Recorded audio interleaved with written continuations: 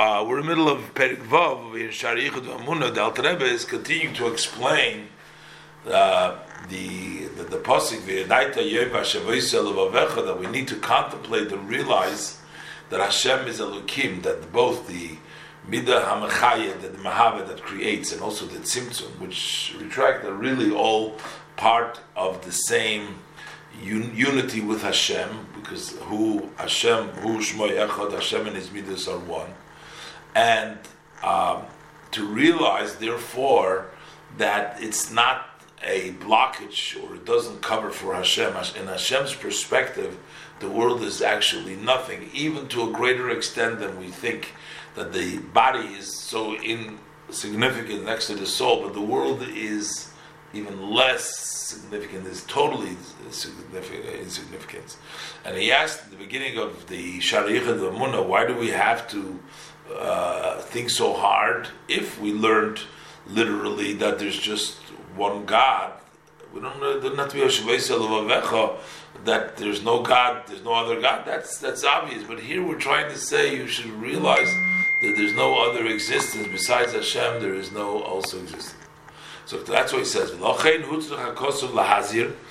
why the pasuk needed to warn us, you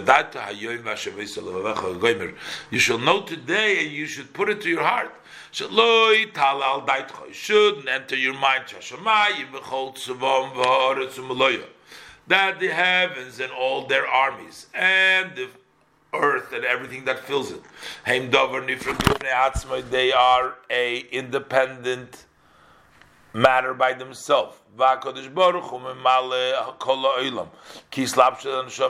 Hashem fills the world similar to the neshama dressing up in the body. And then you will say, you shouldn't think that it's only that. That He gives the power, the energy, He gives the flow that makes things grow. He puts it into the ground. And the power of movement in the spheres that move, and that He can move them and lead them as He wishes, just as the soul moves the body and leads it as it wishes. She's telling you that it's not so. The example is not the same as Nimshal. This is not the same thing. Don't equate Hashem's energy in the world to the neshama in the guf that it does with the body as it wants. Because the soul and the body in truth are separated one from another in their root. For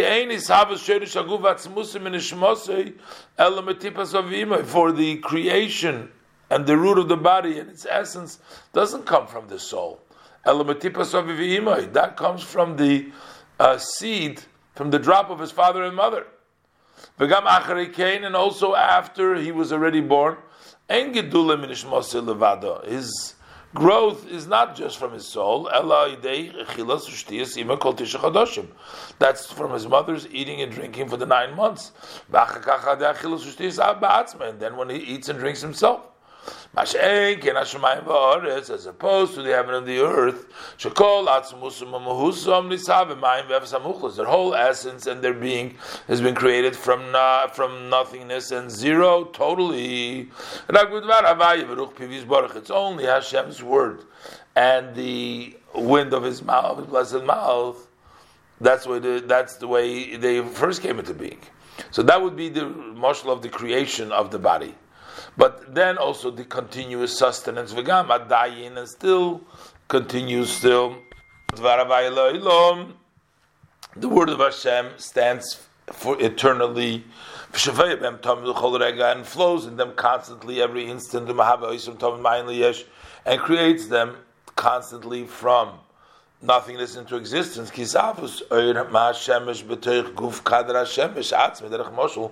As the light of the sun within the body of the ball of the sun itself. By way of example, though this is like the body of the sun, Hashem's presence is here, and within that He creates us constantly. So they're in truth totally nullified relative to the word of Hashem and the Ruach Piv, which are united with the essence, Hashem's essence and His being, come on, as the subjugation of the light for the sun and the sun. So in that case, how come we're not bottle? This is the gevur of the Eibishter.